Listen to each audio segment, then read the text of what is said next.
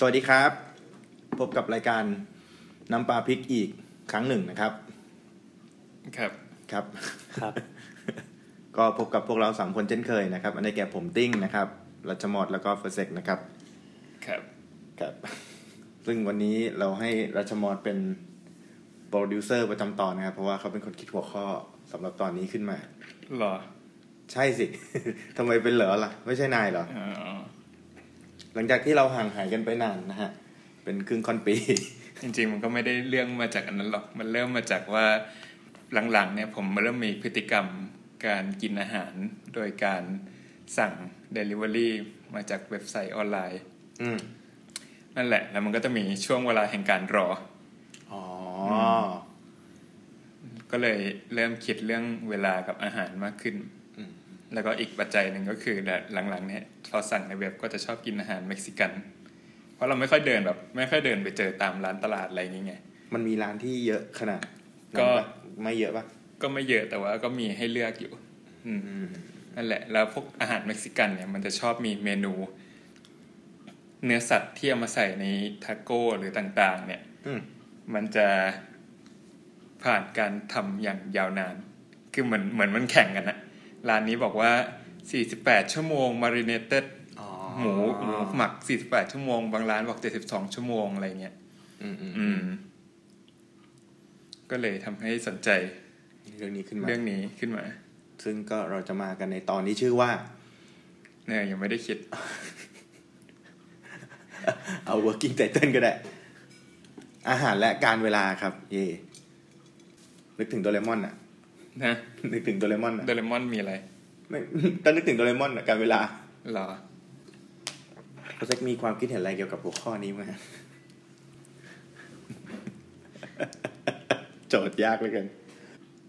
พอพูดถึงเวลาก็นึกถึงคนบางคนเพิ่งไม่รู้ว่าเป็นพี่ตุลอพาร์ตเมนต์คุณป้าหรือว่าเป็นคิสซี่คาเฟ่เขาเขียนหนังสือชื่อเวลาน่าจะเป็นอพาร์ตเมนต์คุณป้ามั้งเขาก็เลยสงสัยว่าเขากินอะไรชอบกินอะไรซึ่งข้อสงสัยนี้ก็จะไม่ได้คำตอบเลยเพราะไม่มีใครรู้เรายังแยกไม่ออกเลยระหว่าง2วงนี้อาหารกับการเวลาไหนๆก็พูดเรื่องอาหารเม็กซิกันขึ้นมาแล้วมันมีโดเรมอนมันมีนี่ที่แบบว่ามันเอาอาหารวางไว้แล้วมันเอาผ้าคลุมแล้วมันหรือมันคนละเรื่องกันวะอันนี้แหละอันนี้แหละที่มันคือผ้าคลุมการเวลาที่เอาไปคลุมอะไรแล้วมันจะย้อนกลับไปหรือไปยังไงมันจะไปข้างหน้าหรือไปข้างหลังมันมีตอนที่แบบว่ามันเอาไปคลุมไก่แล้วมันออกมาเป็นแบบไก่ที่ปรุงเสร็จแล้วเลยไม่ใช่เหรอใช่ป่ะไม่รู้จำไม่ได้เหมือนกันทำไมไม่ใช้เตาอบ ใช้ผ้าคลุมอะไรให้มันยุ่งยากอาหารเม็กซิกันร้านไหนอ่ะมันคือเกิดมาก็อาหารเม็กซิกันก็คือในหัวก็มีอะไรมีทาโก้ครับแค่นั้นแหละแล้วมันมีร้านขายจริงจังด้วยโอ้มันมีหลายร้านเหมือนกันนะคือจริงๆมันไม่ได้มีแค่ทาโก้มันมีหลักๆแล้วมันคือการที่กินเนื้อสัตว์หรือเครื่องปรุงต่างๆเนี่ยห่ออยู่ในแป้งซึ่งแป้งนี่ก็มีประมาณ 3-4 อย่างแล้วมีแป้งทาโก้แล้วทาโก้นี่ก็จะมีแบบที่เป็นแบบแข็งๆแนวตั้งเป็นครึ่งวงกลมหรือแบบนุ่มแบบนุ่มที่เราก็มาห่อกินเองอะไรเงี้ยแล้วแป้งก็มีทั้งแป้งที่ทำจากแป้งมีทั้งแป้งที่ทำจากข้าวโพดเรียกว่าทอร์ติญ่าแล้วก็มีการเอาแป้ง2แผ่นประกบกันแล้วก็ไปอบข้างในมีเนื้อสัตว์แล้วก็มีชีสผักต่างๆเนี่ยเรียกว่า enchiladas หรือว่าเอามาห่อให้ใหญ่ๆให้มันเป็นแบบเป็นกระบอกบ้องข้าวหลามเนี่ยก็กลายเป็นเบอริโต้อะไรเงี้ย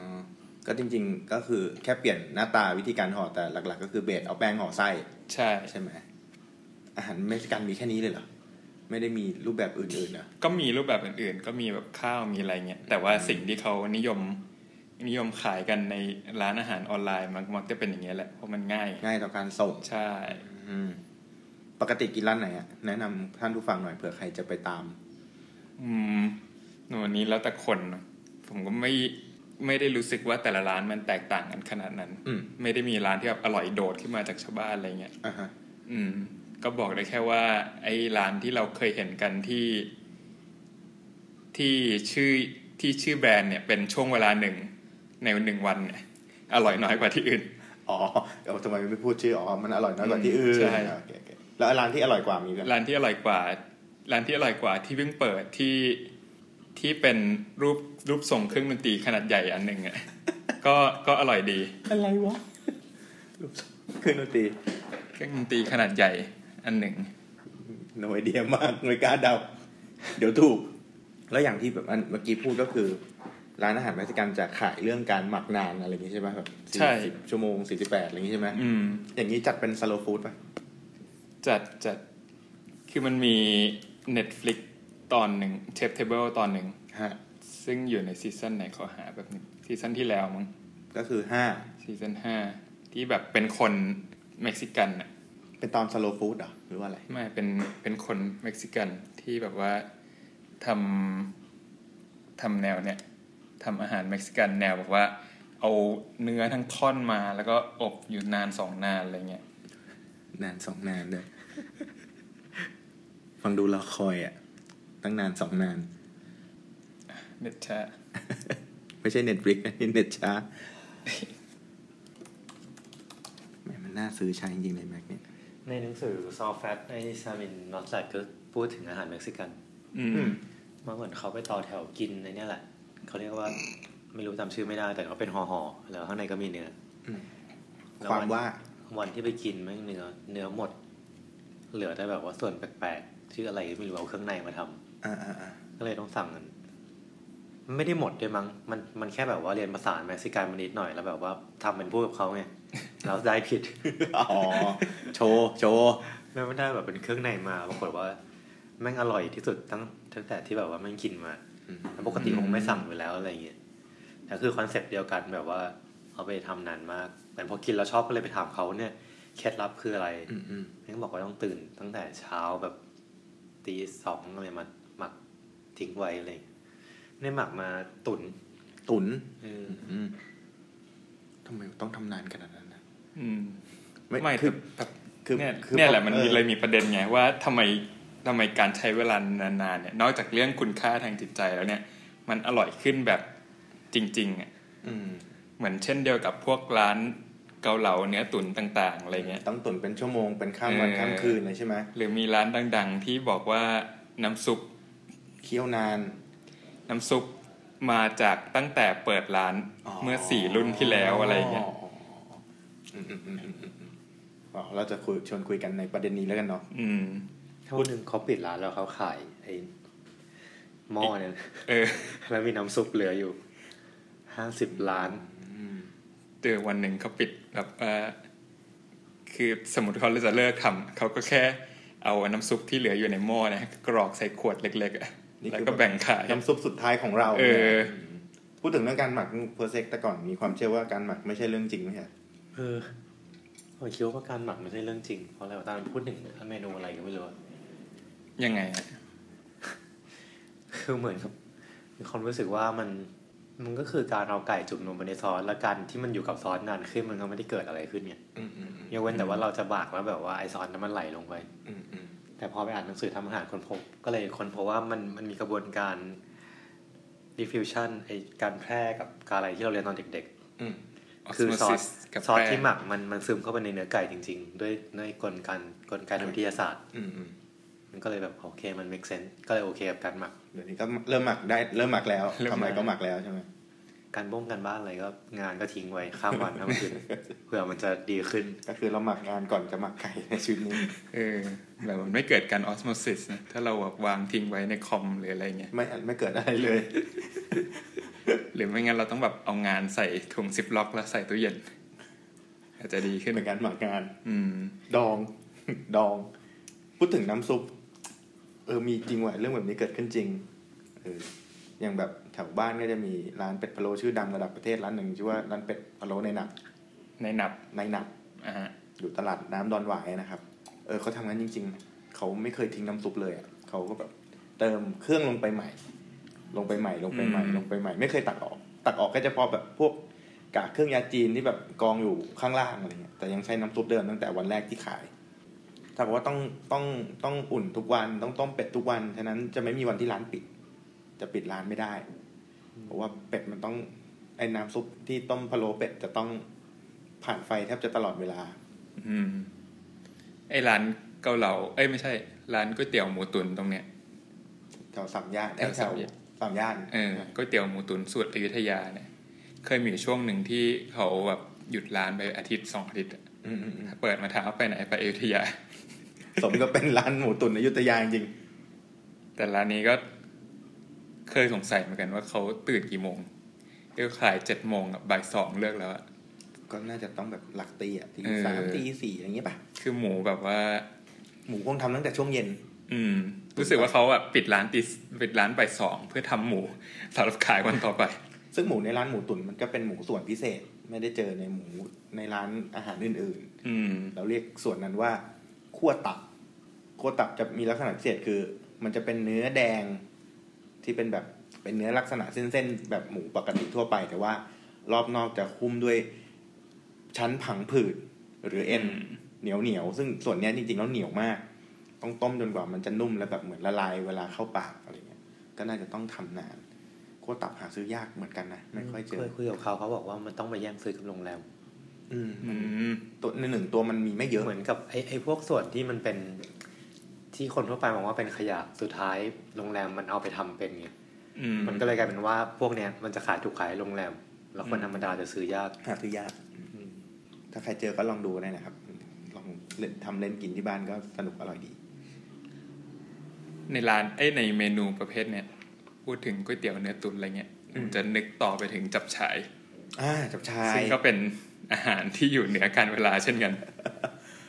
จับฉ่ายไฟแรกไม่อร่อยจริงใช่ไม่อร่อยจริงผมรู้จักจับฉ่ายหลังคำว่าจับฉ่ายผมก็เลยไม่ได้ประทับใจกับเมนูนี้เท่าไหร่เพราะว่าคือมันเป็นชื่อมันไม่น่าอร่อยคือชื่อมันโดนเอาไปใช้ในความหมายเชิงเนกาทีฟไปแล้วใช่ไหมทำอะไรจับฉ่ายเราทำไมไม่เป็นชิ้นเป็นอันสักอย่างอย่างนี้ใช่ไหมแต่จริงๆแล้วมันแปลว่าอะไรนะมันแปลว่าผักรวมป่ะผักรวมและตะทุยฮะฝรั่งเศสฝรั่งเศสเรียกและตะทุยฮะทุกสิ่งก็คือผักรวมทั้งสิ้นจับแปลว่าคละเคล้าฉ่ายก็แปลว่าผักก็คือผักหลายๆอย่างต้มรวมกันแต่มันไม่อร่อยจริงๆว่าน้ำแรกไฟแรกนี่คือแบบผักก็ไม่นิ่มแต่ว่าไอ้จับฉ่ายมันดันเหมือนแบบความอร่อยมันเป็นกราฟโค้งอ่ะคือมันจะมีแค่ระยะเวลานึงที่อร่อยที่สุดเลยจากนี้จะไม่อร่อยแล้วนะด้วยนะคือว่าจับฉ่ายมันจะเป็นแกงซึ่งเหมือนมีเบสหลักเป็นผักกาดขาวใช่แล้วก็ใส่หัวไชเท้าใส่คะน้าอะไรอื่นๆแต่ส่วนใหญ่เราจะเจอผักกาดขาวทุกครั้งซึ่งผักกาดขาวเนี่ยเวลาต้มอ่ะยิ่งต้มนานเท่าไหร่รสชาติเปรี้ยวแม่งจะออกมาเรื่อยๆเรื่อยๆเรื่อยๆอย่างไม่มีสาเหตุฉะนั้นแกงจับฉ่ายแบบต้มแบบ3ไฟ4ไฟแล้วจะเปรี้ยวก็คือในช่วงเทศกาลกินเจเนี่ยควรจะไปกินประมาณวันไฟที่2หรือ3อะไรเงี้ยกำลังอร่อยผักกำลังนิ่มแล้วก็ไม่เปรี้ยวก็ไม่รู้ทำไมว่าต้มผักกาดขาวแล้วมันเปรี้ยวขึ้นเรื่อยๆก็ไม่เข้าใจมันไม่ได้บูดด้วยนะแต่มันเปรี้ยวของมันเองแล้วก็มีเมนูที่คล้ายๆจับฉ่ายที่ผมชอบแต่ว่าหากินได้ไม่บ่อยคือต้มกะหล่ำปลีตุ๋นใช่ไหมที่เรียกตุ๋นกะหล่ำปลีนะตุ๋นกะหล่ำปลีที่แบบว่าเป็นกะหล่ำปลีแบบเป็นเซี่ยวๆเป็นคอเตอร์อย่างเงี้ยแต่มันนุ่มแบบนอกถึงในนุ่มเท่ากันหมดไม่เคยสั่งกินเห็นบ่อยมากเลยคือร้านที่มีขายมันก็ขายไปเลยใช่ใช่จำก็มีทั้งแบบหั่นเป็นเซี่ยวๆแล้วก็ทั้งลูกกลมๆควักตรงกลางออกแล้วหมูสับอัดลงไปก็มีแบบที่ผมชอบจะเป็นแบบที่เป็นเซี่ยวๆนี่ไงที่เคยไปกินลงทานตอนเทศกาลกินเจอย่างนั้นโอ้โหนุ่มมากคือแบบซึ่งพวกเนี้ยก็ใช้เวลาทั้งคืนเหมือนกันนะเคยเห็นคนที่เขาทำคือเขาเริ่มตั้งแต่แบบ 4:00 นเริ่มจากการเอาหมู3ชั้นไปเคี่ยวก่อนเอาน้ำมันออกมาแล้วก็ใส่ผักลงไปตุ๋นต่ออะไรเงี้ยคือสามารถต้มผักกรอบๆให้กลายเป็นแบบเหมือนเนื้อสัตว์อีกชนิดนึงได้ใช่มีความนิ่มสู้ฟันได้เลยทีเดียว Amazing แต่มีอีกอันนึงที่แบบเหนือการนะยิ่งอุ่นยิ่งอร่อยไข่พะโล้ไข่พะโล้นี่ทำให้ตายยังไงมันก็ไม่ดรอปลงอ่ะแต่แค่ไข่นะหมูนี่ต้มนานๆแล้วมันไม่เป็นหมูละมันจะแตกๆเละๆแต่อีไข่นี่ยิ่งต้มยิ่งแข็งมันเป็นกระบวนการทางวิทยาศาสตร์เหมือนกันใช่ไหมออสโมซิสแหละมันพยายามดึงเอาน้ำออกจากตัวไข่ขาวแล้วก็เอารสชาติเข้าไปแทนมันก็จะแข็ง ร้านที่ทำไข่พะโล้อร่อยก็จะมีร้านข้าวแกงตรงนั้นคือถนนมังกรอ่ะตรงเยาวราชที่เป็นแบบทางร้านไม่มีโต๊ะเลยสักอันมีแค่เก้าอี้30-40ตัวแล้วก็เวลาจะกินก็ไปนั่งเก้าอี้แล้วก็ถือจานในมือข้างหนึ่งถือช้อนข้างหนึ่งแล้วก็สตรีทฟู้ดกินเลยไม่มีเก้าอี้ให้นั่งทุกคนหันหน้าไปทางเดียวกันคือออกไปทางถนนนั่งหลังชนกำแพงไว้แล้วก็กินน่าจะถนนมังกรอยู่เยาวราชเปิดประมาณบ่าย 3 โมงมั้งไปโดนได้ที่เด็ดที่สุดคือไข่พะโล้เนี่ยคือเป็นไข่พะโล้เดียวเลยนะไม่มีหมูไม่มีน้ำด้วยเฮ้ยถ้าสั่งไข่พะโล้จะได้ไข่พะโล้1ใบตักขึ้นมาใส่ข้าวป๊อกนี่เลยไม่มีน้ำด้วยไม่มีแล้วเขาใช้เครื่องพะโล้แบบปกติป่ะปกติแต่เขาไม่ให้น้ำเพราะว่ามันเหมือนเป็นไข่ดาวของร้านอาหารข้าวแกงทั่วไปอ่ะคือสั่งไข่พะโล้ก็จะได้ไข่พะโล้มา1 ฟองร้านนี้เมนูเด็ดๆก็จะเป็นแบบแกงกะหรี่ฟักมีทั้งเนื้อทั้งหมูพะแนงเขียวหวานอร่อยร้านนี้จัดเป็นข้าวแกงนี่อร่อยร้านหนึ่งเลยแต่ว่าต้องเผชิญชะตากรรมคือต้องถือจาน ในมือแล้วกินด้วยช้อนสั้นแกงกะหรี่เด็ดมากครับท่านฟังควรไปโดนเนี่ยพูดแล้วก็เราก็ตัดมาจักตระหนักว่าจริงๆแล้วทั้งถนนเยาวราชเนี่ยไอ้หม้อแกงหรือเครื่องต้มต่างๆเนี่ยเขาใช้เวลาทั้งคืนทุกร้านเลยนะไม่ว่าจะเป็นก๋วยเตี๋ยวลูกชิ้นน้ำซุปข้าวมันไก่อะไรอีกอะก๋วยจั๊บแกงกะหรี่ยกเว้นคั่วไก่อะยกเว้นคั่วไก่คั่วไก่ไม่มีอะไรก็แค่เตรียมไม่ได้ตุ๋นนานผมไปนอนกันตอนไหนวะเนี่ยพอพูดอย่างนี้จะรู้สึกว่าแบบว่าโหคนทำมันตั้งใจทำมากเลยแต่จากประสบการณ์ผมเวลาทำอาหารนานๆที่ไม่ต้องทำอย่างนี้ก็คือแบบว่าทำแล้วก็ทิ้งไว้แล้วไปเล่นอะไรก็ได้แล้วกลับมา จริงๆเมนูพวกนี้แบบมันมีหลายอันที่มันทำง่ายมันไม่ต้องมาดูก็คือปล่อยไว้ใช่ให้มันจัดการของมันแค่เซตไฟให้แบบว่ามันโอเคไม่ล้นหม้อไปไหนก็ใช้ได้ซูวีง่ายใหญ่เลยใช่จริงก็อาจจะเป็นอย่างนั้นก็ได้นะแต่น้ำซุปนี่ปล่อยทิ้งไม่ได้นะถ้าต้มแล้วต้องคอยอยู่ดูต้องช้อนฟองขึ้นอยู่กับว่าไฟมันยังไงมีอะไรนะที่เราลิสต์ไว้ในแชทเปิดดูไม่ได้นะซูวีพูดถึงซูวีก็ได้นะซูวีไหนๆมาซูวีแวะซูวีก่อนซูวีเป็นวิธีการประกอบอาหารวิธีหนึ่งลากศัพท์เป็นภาษาฝรั่งเศสแปลว่าหวังว่าซูคงไม่ใช่สวนสัตว์ชื่อคนไหมไม่ใช่ซูวีอะรากศัพท์มันคืออะไรคือเอาตรงนะถ้าโลกใบนี้ไม่มีรายการอย่างแบบเชฟกระทะเหล็กอ่ะก็ไม่รู้จักหรอกซูวีคืออะไรไม่เคยได้ยินเชฟกระทะเหล็กประเทศไทยนี่ใช้เป็นบ้าใช้นักเทศนาใช้อะไรก็ไม่รู้เขาเอาลงไปซูวีลวกไหมทีหลังลวกไหมจริงๆแล้วเป็นภาษาฝรั่งเศสแปลว่า under vacuum คือไอสิ่งที่มันจะเอาไปอยู่ข้างในได้ต้องสูญญากาศใช่คือไม่เกี่ยวกับกระบวนการที่ไม่เกี่ยวอะไรความร้อนเลยไม่ได้ทำให้สุก คือแค่ดูดลมออกแต่หลักๆหัวใจมันก็คือการปรุงอาหารในอุณหภูมิต่ำเป็นเวลานานใช่ไหมอาหารไทยไม่มี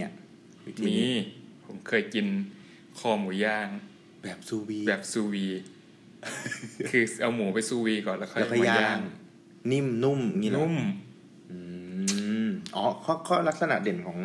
อาหารที่ได้จากการซูวีคือมันจะนุ่มใช่ไหมมันคือแบบ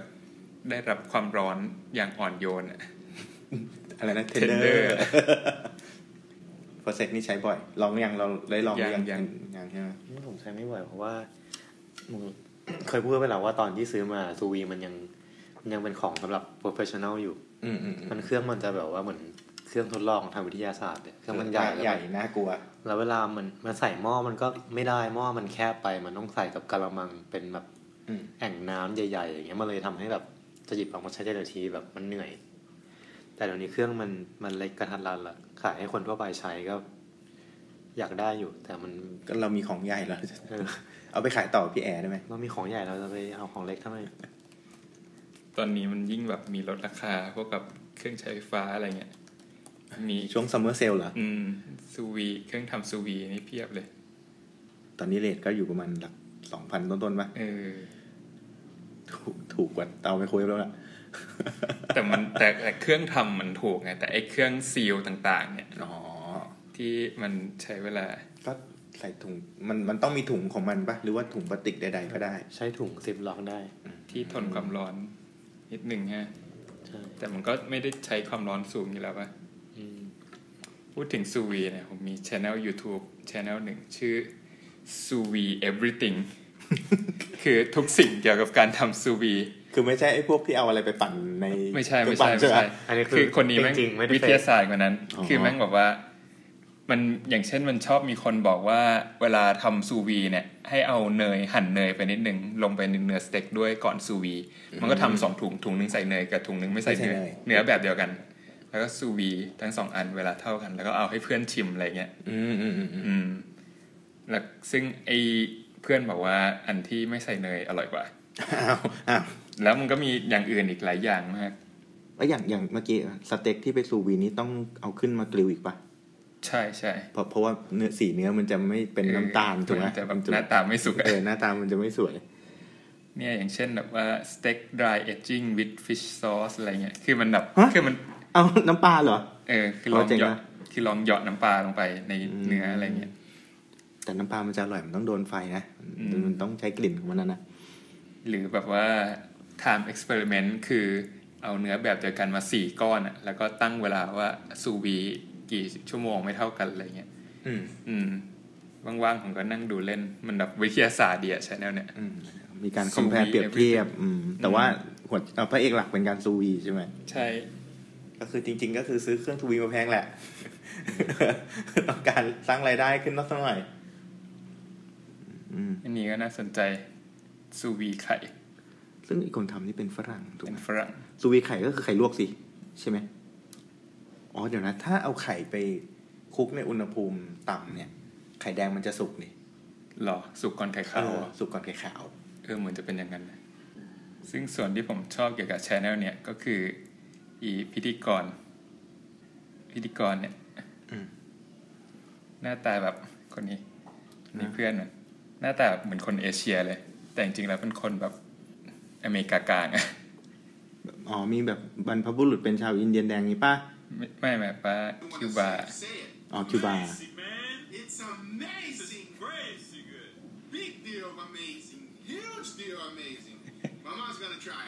โหสมก็เป็นอเมริกันชนเนื้อชิ้นหนามากครับท่านฟังเนี่ยแล้วก็เอาเพื่อนมาชิมอะไรเงี้ย blind test ครัวไม่กากอันนี้มันครัวไม่กากใช่สนุกซูวี everything โลโก้เป็นปังตอ2อันควายกันกับอะไรสักอย่างมีดหั่นเนื้อนะฮะตราสีแดงๆฝรั่งนี้รู้จักฟิชซอสด้วยอ่ะรู้จักมันดังเหมือนกันนะพวกแบบว่าเครื่องปรุงของไทยแล้วว่าจะเป็นฟิชซอสของไทยหรือเปล่าน้ำปลาของไทยหรือเปล่าเราไม่ใช่นะเราว่าน่าจะมาจากไม่จีนก็เวียดนามก็น่าจะมาจากจีนหรือไม่ก็บอกว่าพริกศรีราชาอะไรเงี้ยเพราะว่าเคยได้ยินว่าน้ำปลาในเมืองไทยแบบเราหมักเองมาไม่เกิน100 ปีอ่ะเราเพิ่งรู้จักหมักน้ำปลาไม่นานเนี่ยหรืออย่างน้ำปลาเนี่ยก็เป็นสิ่งที่เราใช้กันจนลืมว่าจริงๆมันเป็นเกิดจากการหมักน้ำปลาหรือปลาร้าเนี่ยคนก็มักจะไม่รู้ว่าจริงๆแล้วมาจากสิ่งเดียวกันแค่เลี้ยวกันไปคนละทางใช่น้ำปลาโดยส่วนใหญ่จะใช้พวกปลาทะเลแล้วก็เป็นพวกปลาตัวเล็กๆซึ่งแบบติดมากับแหกับอวนอะไรเงี้ยลากขึ้นมาแล้วติดมาหลักๆเลยนะแต่หลังๆก็คือทำเป็นอุตสาหกรรมหลักก็คือลงไปจับแบบมีเป้าหมายแล้วก็หมักกับเกลือทิ้งไว้ปลาล้าก็เช่นกันแต่ว่าปลาล้าส่วนใหญ่จะเป็นปลาน้ำจืดก็หมักกับเกลือเหมือนกันไปเลี้ยวตรงที่น้ำปลาเนี่ยความน่าสนุกมันคือเวลาหมักเนี่ยต้องไปหมักตากแดดเช่นหมักในตุ่มหรือโอ่งอะไรเงี้ยตุ่มโอ่งต้องไปตากแดดต้องโดนแดดเผาตลอดทั้งวันส่วนปลาร้าเนี่ยเก็บหลบแดดแล้วก็ใส่ของเพิ่มไปก็คือลำข้าวลงไปหมักสิ่งที่ทำให้แตกต่าง2อย่างนี้คืออีน้ำปลามันกลายเป็นของใสแล้วก็อีปลาร้ากลายเป็นของขุ่นๆน้ำจะดำๆขุ่นๆเคยเห็นแบบมีโรงงานน้ำปลาแบบดั้งเดิมเลยอยู่จังหวัดอะไรน่าจะระยองหรือตราดเนี่ยแถวๆเนี้ยยังใช้วิธีดั้งเดิมในการแบบทำให้มันใสอ่ะคือ น้ำปลามันก็คือปลาหมักกับเกลือแล้วก็ทุกอย่างก็ย่อยสลายลงแล้วก็กลายเป็นแบบน้ำปลาขุ่นๆซึ่งเต็มไปด้วยกากตะกอนของเศษเนื้อปลาอะไรเงี้ยวิธีทำก็คือเอาเข่ง1อันกดลงไปในตุ่มหมักมันก็จะกรองเอาแบบเอาเศษออกใช่ไหมแต่ตาเข่งมันใหญ่มากก็เอานุ่นบุกลงไปทีนึงแล้วก็เอาเข่งอันกดลงไปทีนึง ก็คือให้น้ำปลาซึมจากข้างนอกเข้าข้างในผ่านแบบอะไรอะนุ่นก็เข้ามากองมานองอยู่ชั้นในสุดแต่มันก็ยังไม่ใสทีเดียวมันก็ยังแบบมีหลุดติดมาบ้างอะไรเงี้ยสิ่งที่เขาทำคือเขามีภาชนะเหมือนอ่างดินเผาขนาดใหญ่แล้วตรงกลางมีรูประมาณแบบถ่านไฟฉาย1รูแล้วเขาก็เอาก้านทูบไว้ที่แบบเผาแบบจุดหมดแล้วเป็นกำยัดลงไปให้แบบแน่นรูเลยนะเป็นฟิลเตอร์แล้วก็เอาน้ำปลาเทผ่านไอ้ภาชนะเนี่ยแล้วไอ้แบบเศษปลามันก็ค่อยไปสะสมตามแบบก้านทูบแล้วมันก็จะกลายเป็นแบบที่กรองมาเองน้ำปลาก็จะใส่เครื่องกรองอะไรก็ได้แหละแต่พอบอกก็เป็นก้านทูบแล้วมันดูแบบโบราณใส่กรองเสร็จกรอกไปขวดแล้วก็ไปตากแดดอีกอะไรเงี้ยเหมือนต้องตากแดดมันก็จะกลายเป็นสีอำพันแดงสวยอะไรเงี้ยแต่คนทำมันคงเผชิญกลิ่นสุดยอดมากน้ำปลาแบบหลายร้อยลิตรแบบอยู่รอบตัวเนี่ยอาจจะแบบชินไปแล้วจมูกอาจจะตายไปแล้วส่วนปลาเรากินทั้งน้ำทั้งเนื้อปลามันก็จะเป็นตัวอยู่ไม่ได้ย่อยสลายไปพูดถึงการใส่รำข้าวลงไปเพื่อให้มันเกิดปฏิกิริยาเคมีเนี่ยมันมีสิ่งที่ไอ้ channel Suvi everything เมื่อกี้ชอบใช้คือโกจิไรซ์คืออะไรมันคือแบบมันคือหัวเชื้อโคจิแบบญี่ปุ่นน่ะเหรอใช่แล้วเอาไปหมักกับเนื้ออยากรู้มากเลยมันทำงานยังไงหัวเชื้อโคจิมันคือดูเป็นสิ่งเดียวกันนะมันคือทำจากข้าวนั่นแหละข้าวผสมกับเกลือแล้วก็มีเชื้อราอะไรสักตัวนึงเต้าเจี้ยวไม่ใช่เต้าเจี้ยวสิอะไรนะมิโซะเอาไอ้เนี่ยทำใช่หากมีเมืองไทยไม่น่ามีขายมั่งมันดูเป็นของหายากมากชื่อแบบชื่อวิทยาศาสตร์เท่มาก Aspergillus oryzae known in English as koji หัวเชื้อโคจิอ่านเจอในการ์ตูนญี่ปุ่นมันเป็นกระปุกอย่างเงี้ยเหรอเนี่ยหาซื้อยากแน่นอนแล้วก็เมืองไทยคงไม่มีใครเอามาทำมิโซะกินมั้งมิโซะก็ของหมักนี่หว่าใช่แล้วมิโซะกับเต้าเจี้ยวนี่เหมือนกันไหมถ้าในความรู้สึกของผมไม่เหมือนเพราะว่าเต้าเจี้ยวมันเป็นเม็ดอยู่ในน้ำส่วนมิโซะมันคือแบบโม่แล้วเนียนเป็นเนื้อไม่เป็นเม็ดแหละไม่เหลือเป็นเม็ดแล้วอะแต่โดยเบสก็น่าจะเหมือนกันมั้งก็คือถั่วเกลือหมักด้วยเชื้อราน่าจะคล้ายๆกันนี่มีแต่ของหมักจริงด้วยน้ำปลาเต้าเจี้ยวน้ำปลาพริกนี่ต้องหมักไหมมันก็เป็นการหมักคือน้ำปลาคือพริกที่อยู่ในน้ำปลาอย่างนานกว่าพริกที่เพิ่งใส่มันจะอร่อยกว่ากันอยู่แล้วอะไหนมีอะไรอีกมีอะไรอีกน้ำปลาตาคนแบกกุ้งเขาแบกนานไหมถ้ากุ้งมันตัวใหญ่ขนาดคนแบกได้เนี่ยมันถ้ามันเอามาทำกุ้งแช่น้ำปลาโอ้โหต้องใช้น้ำปลาเท่าไหร่วะไม่อร่อยโหแล้วถ้ามันใหญ่แบบนั้นน่ะมันในหัวกุ้งมันต้องเป็นกะละมังเลยใช่ไหมโอ้โหถ้าจะเอา lobster มาทำกุ้งแช่น้ำปลาหรือแบบอะไรบ้างlobster เนื้อดิบมันใสใช่ไหมมันก็เป็นเนื้อใสๆแบบกุ้งปกติใช่ไหมไม่ใส่เคยเจอใสสัตว์เลยอ่ะใช่ไหมใสสัตว์เลยใสผมเคยเจอกุ้งแช่น้ำปลาที่แบบโดนวางทิ้งไว้แล้วไม่ถูกกินจนเนื้อกุ้งแม่งสุกอ่ะขุ่นขึ้นมาเลยมันไม่ใสอีกต่อไปแล้วอะ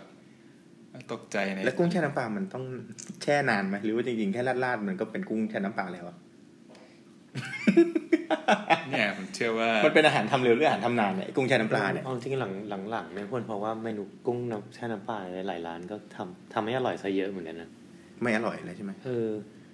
กุ้งไม่สดเงี้ยหรือว่าน้ำไม่อร่อยเหมือนน้ำมันไม่อร่อยมันก็แบบราดๆมาก็แบบเผ็ดๆไม่ค่อยได้มีรสชาติอะไรนั่นดิเดี๋ยวนี้มันเหมือนเอากุ้งดิบราดน้ำจิ้มซีฟู้ดมาเฉยๆอ่ะซึ่งมันไม่ใช่อ่ะกุ้งแช่น้ำปลามันไม่ใช่แบบนั้นสินั่น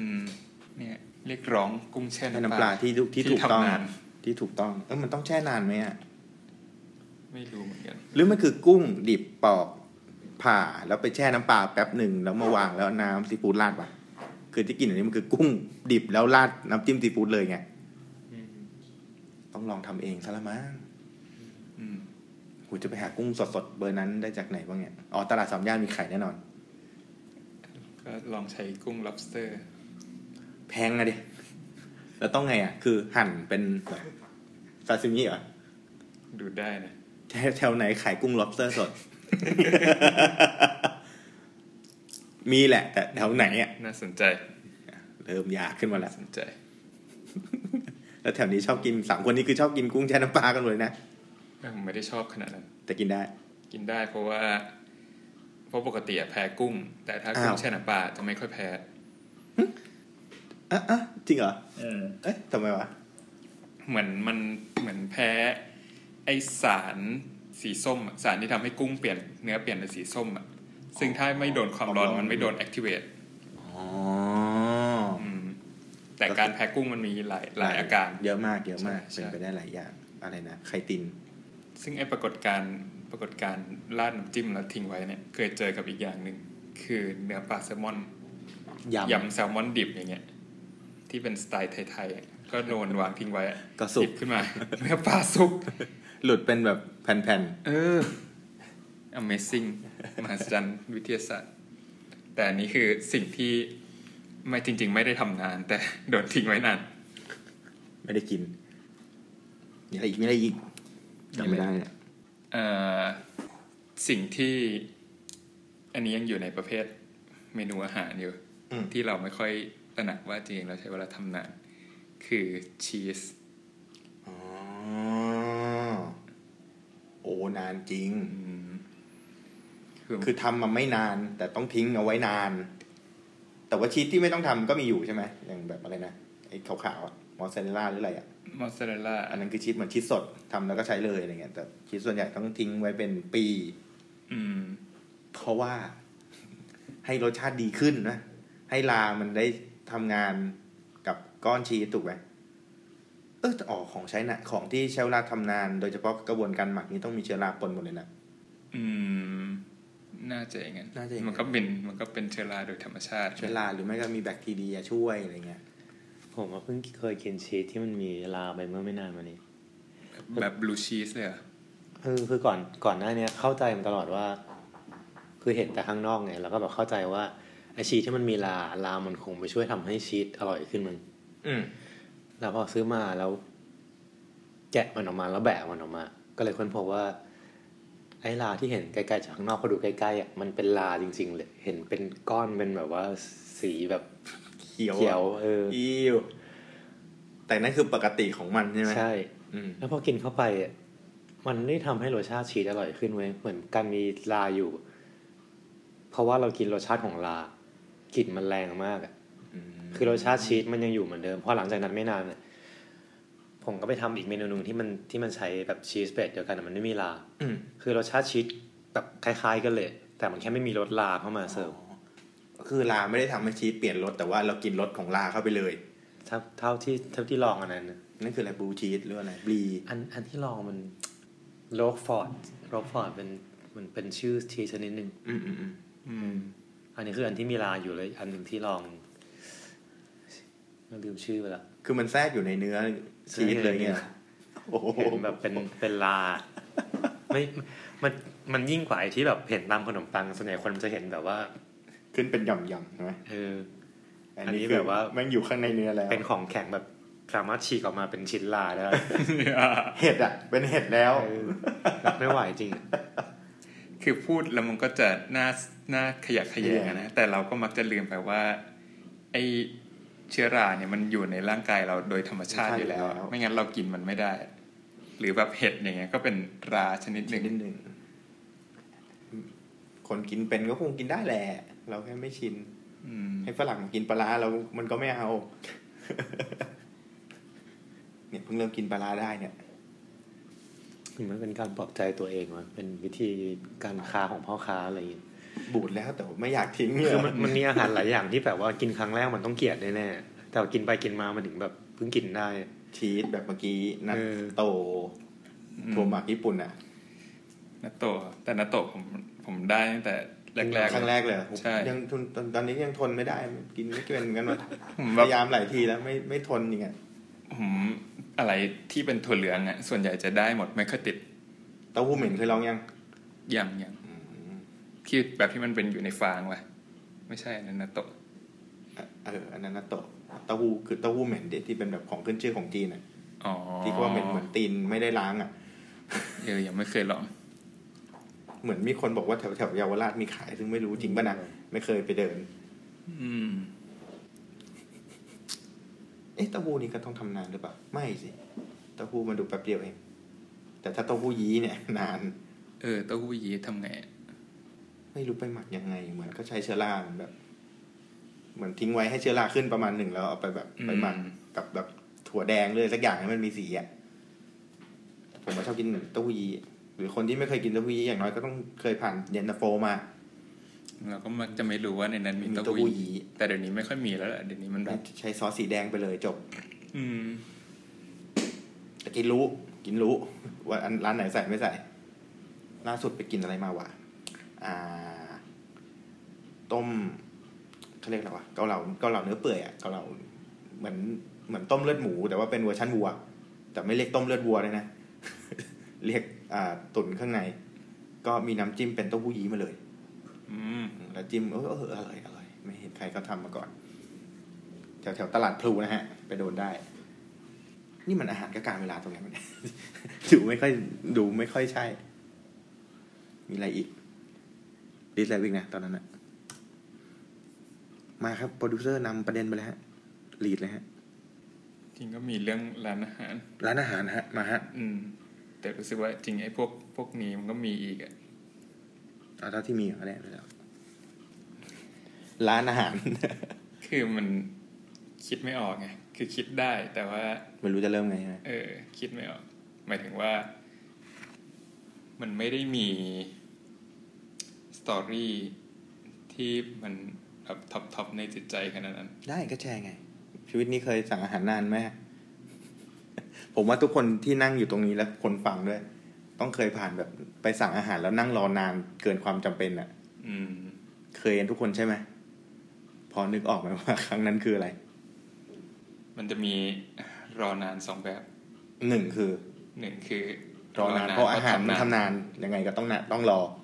กับรอนานเพราะอะไรก็ไม่รู้ คือถ้ารอนานเพราะทำนานเนี่ยมันก็มีร้านที่แบบรอนานและคุ้มค่ารับได้ขึ้นชื่ออยู่หลายร้านอยู่อาทิเช่นแถวๆนี้ก่อนเล้งกี่มันก็ไม่แถวนี้แล้วนะตอนนี้ไม่แถวนี้แหละเล้งกี่เป็นร้านอาหารเปิดอยู่แถวจุฬานะครับเป็นร้านอาหารที่มีเมนูหลักๆเป็นราดหน้าแล้วก็พวกอาหารตามสั่งเช่นข้าวผัดหรือมีกระเฉดอะไรเงี้ยซึ่งเป็นอาหารจริงๆแล้วอยู่บนเตาแป๊บเดียวแหละไม่นานแต่ว่าเป็นร้านที่ไม่รู้ทำไมต้องรอเป็นชั่วโมงอ่ะคือสั่งแล้วนั่งคุยงานเสร็จเลยอ่ะเราก็ถึงจะได้กินอาหารกันแต่ตอนนี้คือยากไปใหญ่เพราะว่าเล้งกี่ปิดจากจุฬาย้ายไปอยู่ฉะเชิงเทราเป็นที่เรียบร้อยแล้วก็คือนี่ไม่ใช่นานแค่รอต้องนั่งรถนานไปอีกแต่ร้านนี้อร่อยจริงฮะอันนี้อร่อยจริงราดหน้าซึ่งเป็นของขึ้นชื่อนี่ถือว่าธรรมดาที่สุด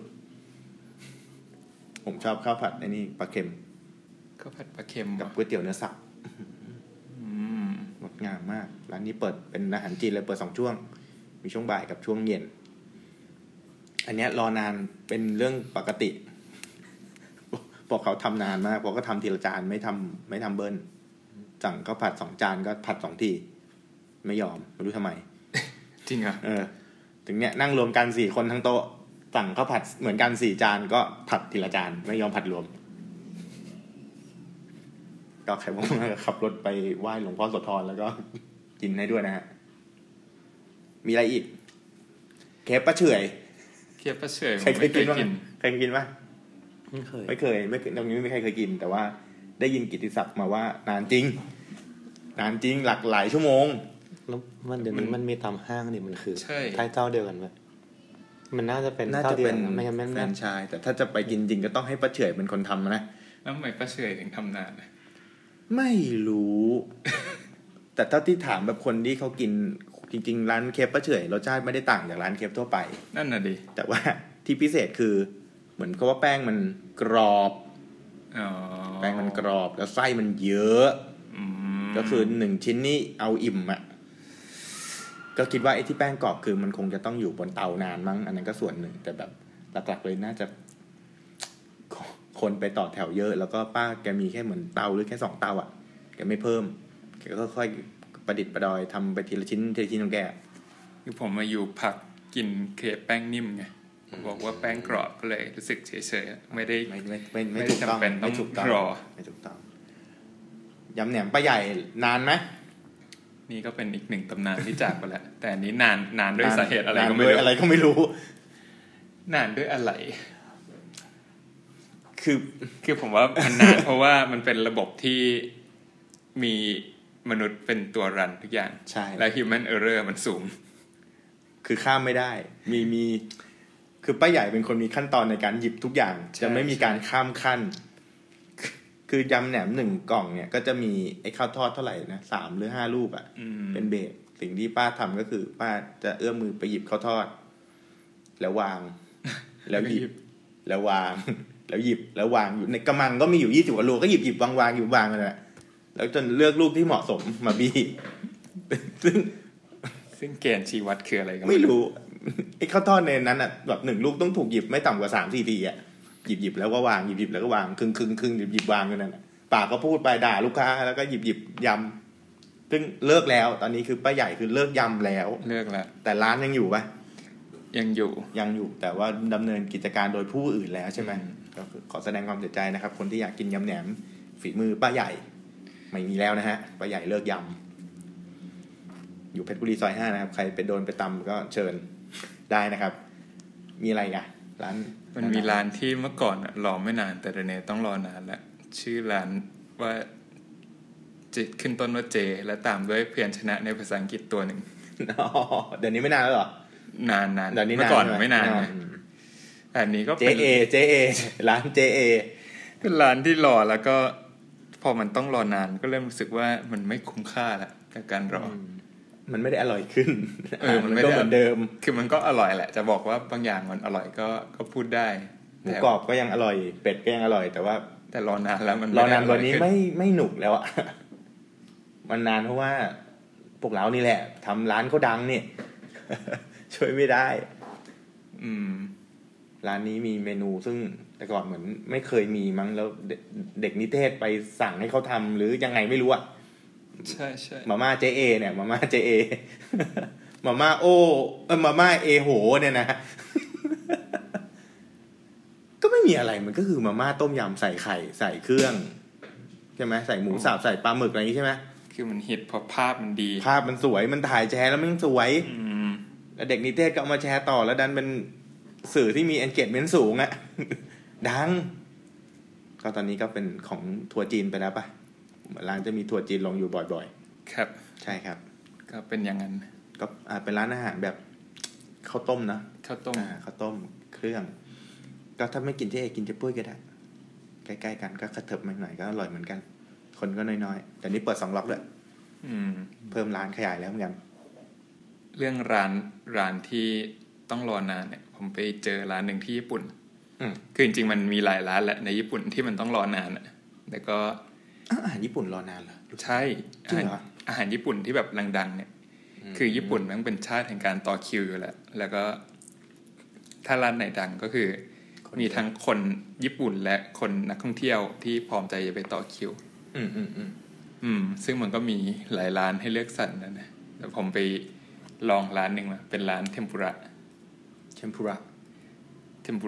ชื่อร้านอะไรไม่รู้จำไม่ได้แล้วเป็นภาษาญี่ปุ่นอ่านออกไหมตัวแรกอ่านไม่ออกอะไรซึเกะสักอย่างคันแรกเป็นตัวคันจิอ่านไม่ออกแล้วไดซึเกะคือไปรอตอนประมาณ 11 โมงร้านเปิด 10 โมงครึ่งหรืออะไรประมาณนั้นได้กินตอนเกือบบ่าย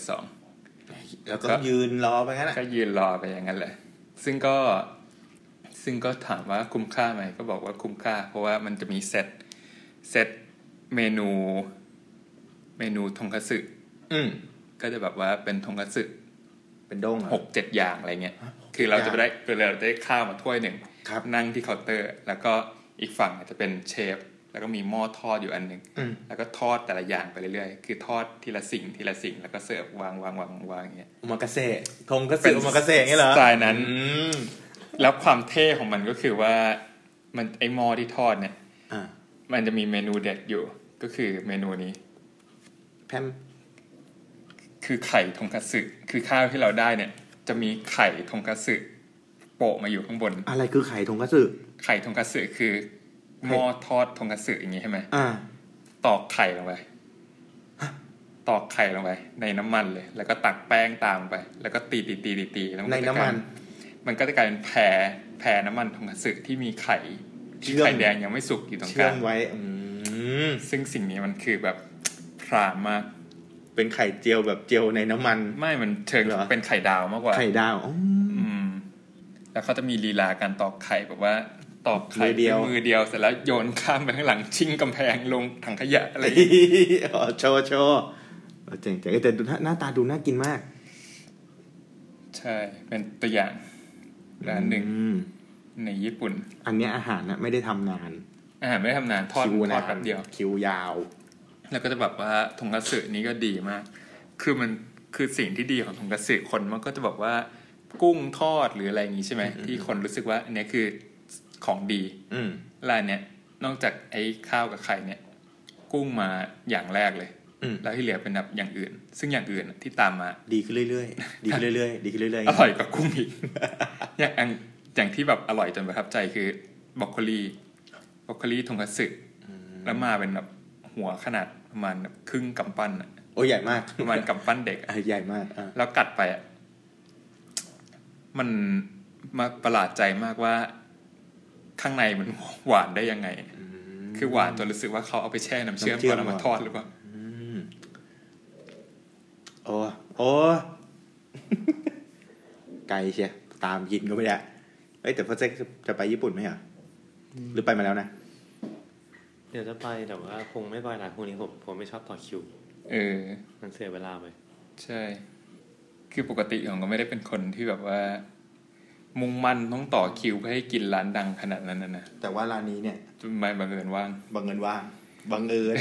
ด้วยร้านอาหารญี่ปุ่นผมชอบร้านพวกร้านกลางคืนมากกว่าร้านกลางคืนมันเปิดเยอะแล้วมันพวกร้านแบบว่าแบบดูลึกล้ำหน่อยแบบคนไม่ค่อยเยอะไม่ใช่รถเข็นใช่ไหมเป็นร้านใช่ไหมเป็นร้านอาหารรอนานถ้าท่านผู้ฟังมาถึงตรงนี้แล้วอยากจะแชร์ร้านไหนก็ได้เลยนะฮะผมไม่ค่อยประทับใจร้านรอนานพอรอนานมันก็แบบความคาดหวังสูงแล้วมันก็ไม่ได้อร่อยประมาณนั้นเนี่ยคำว่านานนี่คือแค่ไหนสำหรับเราเรียกว่านานแล้วเรารอได้สูงสุดแบบกี่นาทีถ้าช้ากว่านี้เรียกนานเคยจับปะไม่ค่อย10 นาทีนี่น่าจะไหวอยู่15นานยังมันส่วนใหญ่มักจะแบบไม่ค่อยได้ตระหนักถึงความนานของการรอแต่ว่าพอรู้ตัวปุ๊บก็จะรู้สึกว่านานทันทีใช่ คือเท่าที่เจอรอนานนะมันจะมีนานแบบว่า human error ซึ่งอันนั้นแบบว่ายังไงแบบมันไม่อร่อยแล้วแบบเด็กเสิร์ฟมารับแล้วออเดอร์ไปไม่ถึงแบบลืมหรือเปล่าวะหรือแบบว่ามึงทำไมมึงได้โต๊ะข้างได้ก่อนอะไรเงี้ยโอ้โหโต๊ะข้างๆได้ก่อนมาที่หลังได้ก่อนเนี่ยเจ็บใจสุดหรือต่อไหมให้ไม่ใช่ human error ถ้าเป็นแบบร้านที่ต้องรอนานคืออาหารมันอร่อยจริงแต่ด้วยความที่รอนานมันก็แบบว่ามันเฉลี่ยกันไปความรู้สึกมันไม่เท่าแล้วแต่มีอันนึงที่แปลกคือรอนานแล้วสนุกคือซูชิสายพานซึ่งไม่ค่อยมีแล้วแบบว่าเห็นแซลมอนอยู่ไกลๆแล้วมันหายไปอะไรอย่างเงี้ยเราก็ต้องรอมันจะหมุนมาอีกรอบเมื่อไหร่ให้โตก่อนหน้าเรามันเบื่อแซลมอนแล้วอะไรเงี้ยก็สนุกดีทั้งที่สั่งเชฟได้แต่ก็ไม่อยากสั่งรอให้มันเลื่อนมาดีกว่าไม่น้อยลงไม่จนไม่หาไม่เจอแล้วซูชิสายพานแล้วมันเป็นบุฟเฟ่หมดแล้วแต่ผมเป็นเหมือนกันเวลาไปกินซูชิสายพานคือแบบมักจะไม่ชอบสั่งจะแบบรอให้โอกาสมันไหลมาเองโอกาสไหลมาคือมันเป็นดีไซน์ของมันนะคือการที่ทำซูชิแล้วปล่อยมาเป็นสายพานเนี่ยเพื่อให้เรามีโอกาสเลือกไงเพื่อให้เรามีโอกาสเลือกและสิ่งต่างๆมันก็ควรจะถูกแบ่งสรรปันส่วนมาอย่างพอดี แต่คนส่วนใหญ่เข้าไปกินก็มักจะลืมเมคานิกนี้แล้วทำยังไงแทนสั่งเอาแต่สั่งแล้วดีกว่าไงมันไม่ตากลมไงมันเสร็จแล้วมันก็มาถึงเราเลยไงโหบางทีปลาหมึกแม่งแห้งแล้วแห้งอีกอ่ะ วนอยู่ในสายพานนั่นน่ะไม่ไปไหนสักทีก็ตอนนี้เรือสายพานก็มีร้านชาบูชิอยู่ร้านหนึ่งเท่านั้นเองมั้งที่ยังเห็นอยู่แต่วันนั้นไม่ได้มีซูชิไม่ได้มีซูชิ อยากกินซูชิต้องไปตักเอาสายพานมามุนอย่างอื่นแทนแล้วอย่างการกินบุฟเฟ่นี่จัดเป็นอาหารรายการเวลาป่ะ บุฟเฟ่อันมีเวลาจำกัดเนี่ยก็พูดได้ว่ามันเป็นเรื่องของการบริหารเวลาตอนนี้หลักๆโดยเฉลี่ยทั่วไปจะต้องใช้เวลาเท่าไหร่นะกับ1 ชั่วโมงครึ่งอะไรอย่างเงี้ยชั่วโมงครึ่งซึ่งใครเคยกินเต็มชั่วโมงครึ่งบ้างไหมผมว่ามันมีคนทำได้แหละคือไม่ได้กินอ่ะนั่งแช่อ่ะคืออิ่มตั้งแต่ครึ่งชั่วโมงแรกแหละแล้วก็นั่งไปดิพอสังเกตร้านบุฟเฟ่ต์แล้วก็รู้สึกว่าร้านที่มันเวิร์กก็คือร้านที่ให้เวลานานพอนานคนก็จะไม่รีบกินแล้วคนก็จะออกก่อนเวลาที่เขากำหนดด้วยซ้ำอาจจะใช้เวลาน้อยกว่าร้านที่กำหนดเวลาสั้นๆเสียอีกไอ้เวลาสั้นๆคนก็จะอัดกันกินแล้วร้านก็เสียเยอะกว่าแล้วคนก็ไม่มีความสุขเพราะแบบอิ่มเกินไปจริงแต่ว่าก็ไม่เห็นร้านไหนแบบว่าเกิน2ชั่วโมงเลยนะก็มีไม่เนี่ยชั่วโมงครึ่งอะไรเงี้ย90นาทีอยู่แถวๆนี้แหละแต่บุฟเฟ่เนี่ยทำให้คนมีความสุขกับการกินน้อยลงใช่เพราะสุดท้ายเข้าไปเอาอะไรกันก็ไม่รู้อะเอาคุ้มซึ่งท้าเลย100บุฟเฟ่100ร้านกินให้ตายยังไงก็ไม่คุ้มมันคำนวณมาแล้วไม่งั้นร้านจะมีกำไรได้ยังไงเอาเงินจำนวนเดียวกันไปซื้อวัตถุดิบมาทำกินเองคุ้มกว่าอีกคนคิดคนแรกนี่แม่งเก่งนะวอลเลนบุฟเฟ่ใช่เหรอไม่ใช่ว่าจะใช่เหรออาหารบุฟเฟ่เนี่ยเป็นคำภาษาฝรั่งเศสถูกไหมมีตัวทีแต่ไม่ออกเสียงท้ายน่าจะฝรั่งเศสมีบุฟเฟ่อะไรวะมันถึงมีคำนี้แพร่หลายไปทั่วโลกได้เนี่ยจริงๆแล้วมันแปลว่ามื้ออาหารที่ลูกค้าเนี่ยเสิร์ฟตัวเองคือการลุกไปตักเองอาการของการลุกไปตักเองคือบุฟเฟ่ก็คือไม่มีใครมาเสิร์ฟใช่ถ้าส่วนใหญ่ถ้าไปที่อเมริกามันจะเขียนว่า all you can eat ไม่ได้ใช้คำว่าบุฟเฟ่อย่างสลัดผักสลัดบาร์ในซิตเลอร์อย่างเงี้ยเป็นบุฟเฟ่ก็คือกินเท่าไหร่ก็ได้แต่ไปตักเอาเองนะอย่างนี้ใช่ไหมมาจากลักษณะภาษาฝรั่งเศสว่าบุฟเฟ่แปลว่าสตูคือแบบคอกคือไอสิ่งที่มันอาหารที่มันวางอยู่บนเชลฟ์เป็นแนวยาวอย่างเงี้ยเรียกสตูภาษาฝรั่งเศสใช้คำว่าบุฟเฟ่คนไทยมันใช้เกินเลยอ่ะไม่ว่าจะเป็นอาหารแนวไหนกระทั่งขนมจีนยังเรียกบุฟเฟ่อะกินผักไม่อั้นอ่ะแต่มันเป็นบุฟเฟ่มาก่อนที่มันจะมีคำว่าบุฟเฟ่อยู่แล้วเฮ้ยไม่มีแต่ก่อนขนมจีนไม่ได้กินอย่างนี้ขนมจีนไม่ได้กินผักไม่อั้นเพิ่งเกิดไม่นานแต่ก่อนกินขนมจีนเขากินกันเป็นหาบก็นั่งหาบมีหม้อข้างนึงเป็นขนมจีนข้างนึงเป็นน้ำยาแล้วก็หาบไปวางก็กินเป็นจานๆแล้วก็เลือกก็แยกย้ายมันไม่มีผักให้เติมเยอะขนาดนี้มันเพิ่งเริ่มเมื่อสัก10 ปีก่อนนี่เองมั้งเห็นครั้งแรกเลยตามงานวัดก่อนที่แบบอุ๊ยอะไรวะคนเยอะจังเลยคือคิดค่าแค่ขนมจีนกับน้ำยาหรือน้ำพริกอะไรแค่นั้นที่เหลือผักก็วางตามโต๊ะกินอะไรกินไปทำไม MK ไม่ทำบุฟเฟ่ต์วะมันมีบุฟเฟ่ต์แต่ว่ามันตัดสิ่งที่น่าสนใจออกเช่นเป็ดย่างสมมุติวันหนึ่ง MK แบบแตกลายสินค้ามาขายแค่เป็ดอย่างเดียวเลย MK เจ๊งไหมจะเจ๊งไหมสมมติแตกลายมาไอร้านที่แตกมาไม่เจ๊งแต่ MK เจ๊งไปเลยคนไม่กิน MK หรอกแต่ก็ไม่หรอกเขาอาจจะหันมาเอาดีทางด้านการเป็นสตูดิโอสอนเต้นก็ได้ไม่มีแล้วไม่เฉยเดี๋ยวนี้ไม่มีแล้วนะคนดูก็เขินคนเต้นก็เขินผู้บริหารเองก็เขินน้ำมันใจเลิกไปเถอะมันเป็นกลยุทธ์ไล่ลูกค้าออกจากร้านเปล่าวะจริงๆแล้วไม่รู้เหมือนกันแต่ผมเดาว่าเขาเอามาจากร้านไดเนอร์ในอเมริกาคือมีร้านแบบดังมากชื่อชักอีชีสในอเมริกาที่แบบเป็นคนเริ่มการ กินอาหารที่ไม่ได้มีแค่ร้านอาหารอย่างเดียวเช่นจะมีตัวการ์ตูนเดินไปเดินมาในร้าน มีแบบมาสคอตต่างๆอะไรเงี้ยมีช่วงเวลาเต้นมีช่วงเวลาอะไรเนี่ยเอนเตอร์เทนลูกค้าว่างี้ใช่ไหมคือแบบเหมือนเป็นสวนสนุกมากกว่าร้านอาหารนะแล้วอาหารในร้านก็เป็นอะไรแบบแฟมิลี่เรสตอรองเงี้ยเหรอใช่ก็เลยพอรู้จักร้านนี้ก็เลยเดาว่าไอ้ MK แดนเนี่ยน่าจะเอามาจากโมเดลเนี่ยเหมือนกันเราพูดเรื่องอะไรบ้างไหมอาหารที่ใช้เวลาทำนานร้านอาหารที่ใช้เวลารอนานทำไมการเวลาต้องเป็นนานด้วยล่ะการเวลาสั้นๆก็เป็นการเวลาเปล่าก็ได้นะอะไรที่ใช้เวลาทำเร็วมากๆว่าเร็วมากๆมีป่ะวะเคยเห็นคือเอาแค่เวลาทำใช่ไหมไม่ใช่เวลาเตรียมที่เคยเห็นเลยนะส้มตำมีอยู่ร้านนึงเขาเรียกว่าส้มตำทีครึ่งคือแม่งโยนทุกอย่างลงไปพร้อมกันแล้วตำแบบทีครึ่งป๊อกป๊อกเสิร์ฟเลย คือแบบมะละกอไม่ช้ำเลยอ่ะแข็งมากอ่ะ ก็เรียกว่าต้มตำทีครึ่งไม่รู้อยู่ไม่เคยกินเห็นเป็นแบบข่าวอะไรเงี้ยอยู่ในตลาดเลยซึ่งตลาดอย่างเงี้ยจะไม่ได้แหละแบบคือตำทีที่2ยังได้นับได้แค่ครึ่งทีอ่ะแบบป๊อกป๊อกตักไปเลยแล้วตักเลยไม่คิดรีบไปไหนเนี่ย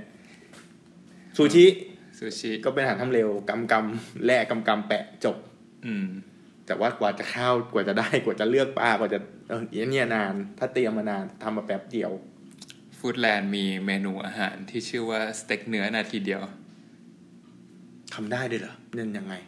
ทำได้เป็นสเต็กเนื้อที่ใช้เวลานาทีเดียวแต่ไม่เคยจับเวลาหรอกว่าเขาใช้เวลานาทีเดียวจริงป่ะแต่ว่าคือเร็วแน่ๆคือเร็วก็เร็วนะแต่จากเนื้อดิบเลยเร็วจากเนื้อดิบเนี่ยนะสเต็กเนื้อนาทีเดียวแต่ว่าถ้าลองสั่งดูจะสังเกตได้ว่ามันบางมันบางอ๋อทำบางจริงเคล็ดลับมันคือความบางระดับแบบเนื้อแดดเดียวหรือว่าบางอะบางเลยใช่ไหมกินชาบูไหมมีอะไรอีกสเต็กมีอะไรอีกแค่สงสัยว่าระยะเวลาที่สิ่งมีชีวิตตายกับตอนที่เรากินมีผลขนาดไหนการเอามะนาวที่เด็ดออกมาปรุงเลยกับการมะนาวที่ซื้อจากตลาดจะส่งผลต่อรสชาติไหมน่าจะเทได้มากกว่าตอนแรกคิดถึงผลไม้แต่ผลไม้มันไม่ค่อยมีสุกขาดต้นอยู่แล้วแบบไม่รู้ไม่ค่อยมีมันเลยอาจจะเทยากนิดนึงแต่มะนาวพอได้อยู่มะนาวใหม่ๆหอมกว่ามะนาวเขียวหอมมะนาวเหลืองก็ไม่หอมมันกลับกันนะเหมือนหลังจากวัตถุดิบตายไปแล้วเอามาทำอาหารเนี่ยเวลาสั้นๆจะอร่อยแต่หลังจากมันตายแล้วอะพอเอามาทำปุ๊บเวลานานๆจะอร่อยแต่นี้ก็ไม่ได้แอพพลายกับทุกอย่างพอพูดถึงมะนาวก็คิดขึ้นมาได้ว่าไอ้พวกสิ่งที่ให้กลิ่นมะนาวผักชีอะไรเงี้ยต้องใหม่ใช้เวลานานไม่ได้แต่เนื้อวัวเราส่วนใหญ่ก็ต้องเชื่อเสร็จแล้วต้องทิ้งไว้สักพักเลยไม่เหรอคือเหมือนไม่นิยมแบบเชื่อเสร็จแล้วใช้งานเป็นอาหารเลยเหมือนไม่เคยเห็นเหมือนจะต้องแบบเข้าห้องเย็นต้องปล่อยกระบวนการบางอย่างภายในเซลล์วัวให้มันแบบจัดการอะไรมันเองก่อนอะไรเงี้ยไม่รู้เหมือนกันก็ไม่เคยเห็นแต่ว่าหรือตามตลาดนั้นก็วัวที่มึงเชือดเมื่อคืนแล้วก็มาขายว่ะไม่รู้แฮะไม่แน่ใจคือนอกจากเรื่องที่ว่าต้องแขวนทิ้งไว้ให้เลือดมันตกออกไปให้หมดใช่ไหมหมดก็ไม่รู้แล้วว่ามันมีกระบวนการอื่นหรือเปล่ามีอะไรอีกเกี่ยวกับอาหารและการเวลาอีกมันมีเรื่องปลาตอนนี้ทำอาหารญี่ปุ่นอยู่ใช่ไหม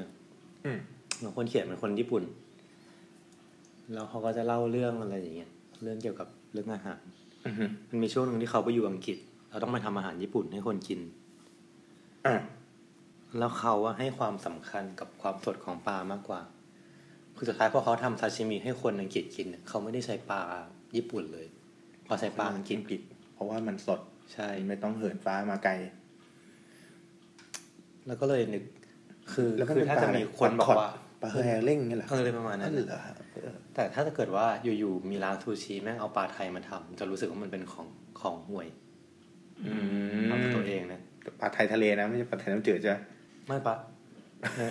ถ้าเอาปลาช่อนมาทำแต่ที่นี่กลัวไม่ได้อ่ะไม่ถูกแน่นอนอ่ะแล้วมันก็ไม่มีใครทำอยู่แล้วแหละไม่เคยเห็น แล้วเลยสงสัยว่าถ้าเชฟคนนี้มันยังมีชีวิตอยู่มันจะเอาปลาไทยมาทำหรือเปล่าน่าสงสัยเฮ้ยเป็นไปได้ว่ะกลัวมันต้องมีซาชิมิปลาทูอ่ะปลาทูดิบปลาทูสดอ่ะต้องมีแน่ๆอ่ะปลากระพงอะไรเงี้ยแต่มันก็มีร้านที่แบบว่ามีซาชิมิปลากระพงอยู่แล้วนะแต่ไม่รู้ว่ามันเกิดจากการแปลญี่ปุ่นเป็นไทยหรือว่ามันเกิดจากปลากระพงจริงๆปลากระพงญี่ปุ่นกับปลากระพงไทยน่าจะคนละสายพันธุ์คงไม่ใช่น่าสนใจนะถ้าเป็นซูชิแบบปลาอะไรนะปลาหางเหลืองปลาทูหรือแบบซาชิมิหอยหวานอะไรเงี้ยซูชิหอยหวานของไทยน่าสนใจป่ะนะแล้วในหนังสือญี่ปุ่นเนี่ยในหมวดซูชิอ่ะมันก็มีวิธีทำน้ำจิ้มซูชิเราเพิ่งรู้ว่าเขาไม่ได้ใช้โชยุที่เทจากขวดเลยซูชิมันมีน้ำจิ้มของมันอยู่ไอ้ที่เขาเอาผู้กันจุ่มแล้วปะนั้นน่ะเหรอไม่รู้ว่าแต่เนี่ยคือแบบว่าน้ำจิ้มที่แบบว่าใช้แบบเสิร์ฟเป็นถ้วยๆก็ไม่ใช่โชยุใช่ไหมเหมือนในร้านอาหารที่เราเทกันอันนี้คือแบบว่ามันก็มีวิธีทำอย่างอันในเมนูแรกมันชื่อโทซะซอสเป็นน้ำซอสโชยุที่มีกลิ่นปาโอใช้สาเกใช้มิรินใช้โชยุแล้วก็ปาโอขูดนี่เหรอแล้วก็ปาโอแห้งแล้วก็สาหร่ายคอมบุหมักเอาไว้วันนึงแล้วก็เอาพวกของที่ใช้มาออกให้เหลือแต่น้ำกรองมันออกแล้วก็ทิ้งเอาไว้อีก30 วันอีก30ใช่โหนี่ไงล่ะของหมักของดองแต่ที่สงสัยมากเลยคือเขาเขียนไว้ไม่เคลียร์แต่เป็นเรื่องแบบการแปลเขาบอกว่าจริงๆถ้าเกิดทิ้งไว้วันหนึ่งก็ใช้ได้เลยถ้ารีบอะไรเงี้ยแต่ว่าในน้ำจิ้มอันเนี้ยถ้าจะรสชาติดีที่สุดคือทิ้งเอาไว้6 เดือนถึง1 ปีเดี๋ยวนะโชยุมันก็หมักเป็นปีอยู่แล้วยังเอามาหมักต่ออีกนะแต่ที่มันไม่เคลียร์คือที่ต้องทิ้งไว้อะคือขั้นตอนกรองหรือยังใช่ไหมแต่ก็น่ายังไม่กรองป่ะเพราะว่าถ้ากรองแล้วอะก็คือทุกอย่างจบไปแล้วนี่นั่นหมายความว่าไอโชยุที่มันขายตามเชลฟ์รสชาติมันต้องเปลี่ยนไปซึ่งมันก็อาจจะเปลี่ยนก็ได้แต่ในหนังสือเองเนี่ย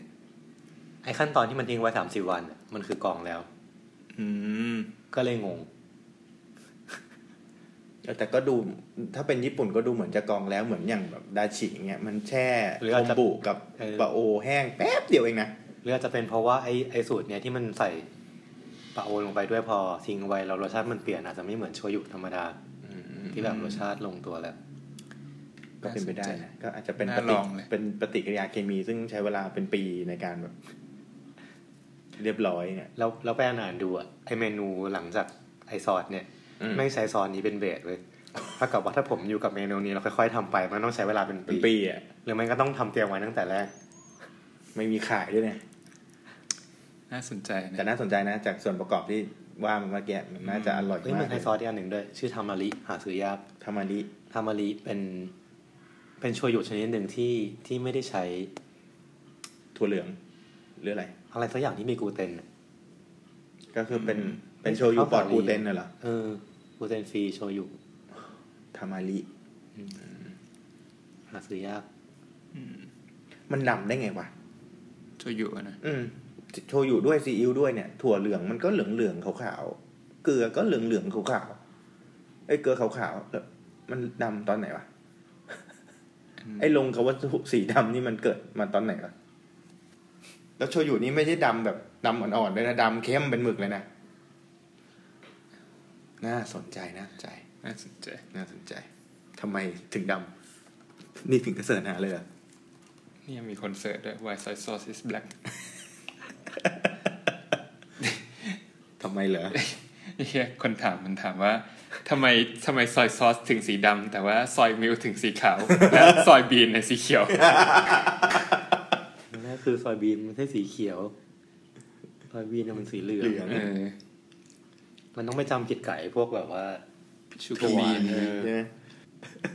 ว่ะซอยมิลสีขาวจริงด้วยว่ะนี่มันก็คือพันทิปของฝรั่งฮะประมาณนั้น เคดีใจไม่ใช่คนแรกที่สงสัย มีคนสงสัยก่อนแล้วมันมีคือเหมือนยิ่งหมักไว้นานมันยิ่งดำอ่ะการเวลาเปลี่ยนไปใช่นี่คือราชมอสกำลังดูคำตอบในเว็บควอร่าไอ้เว็บเนี่ยแม่งมีคนไปถามว่าทำยังไงถึงจะสำเร็จได้แบบประสบความสำเร็จได้แบบอีลอนมัสก์มีคนมาตอบคนหนึ่งชื่ออะไรไม่รู้นามสกุลมัสเป็นเมียเก่า มาดาม XXX มัสใช่ตอบว่าอะไรทำไม่ได้ตอบจริงจังเหมือนเขาตอบจริงจังนะI'm Elon Musk ex-wife เนี่ยใช่เขาไม่ได้บอกว่าเป็นอีลอนมัสก์ ex-wife ด้วยคือตอบไปปกติเลยแต่คนมาดูนามสกุลมันเฮ้ยแต่เขาเป็นเมียเก่าก็ควรจะใช้นามสกุลไม่เปลี่ยนเหรอไม่เปลี่ยนสิเมียเดิม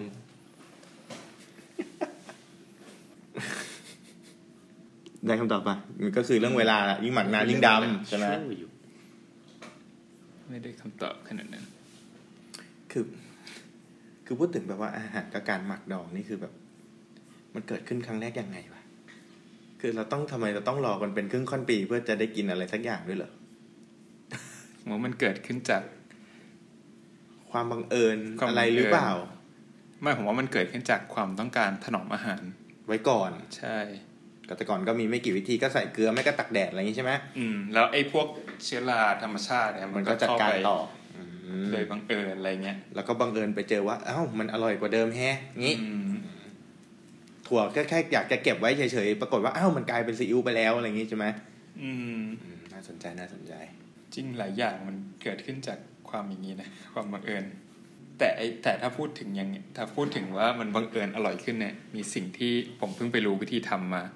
แล้วงงว่าทำไมมันเริ่มได้ยังไงคือช็อกโกแลตเนี่ยเรามักจะไม่รู้ว่าเป็นอาหารที่ผ่านกระบวนการหมักมาแล้วฮะหมักด้วยหมักในที่นี้คือมาริเนตหรือแบบดองหรืออะไรยังไงหมักในที่นี้คือการที่ปกติแล้วอะช็อกโกแลตมาจากต้นโกโก้เนี่ยมันจะให้ผลมาเป็นฝักๆหน้าตาเหมือนมะละกอแต่ว่าป้อมกว่าหน่อยแล้วเขาก็จะหั่นเฉาะมันเปิดออกแล้วมันจะข้างในเนี่ยจะเป็นแบบเม็ดโกโก้แล้วก็จะมีขุยๆขาวๆคุ้มแล้วเขาก็จะขูดเอาไอ้ขาวๆกับเมล็ดเนี่ยหน้าตาเหมือนไส้ในมะละจีนประมาณนั้นมาใส่ถังไว้เอามาทั้งขุยขาวและเมล็ดเลยใช่ไหมใส่ถังไว้ใส่ถังแล้วหมัก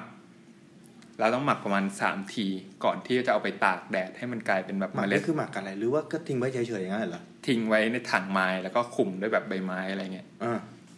แล้วก็หมัก3 ทีมันจะมีสเตจหมักอย่างว่าหมัก3 ทีคืออะไรวะมันจะแบบเป็นถังเป็นขั้นบันไดลงมา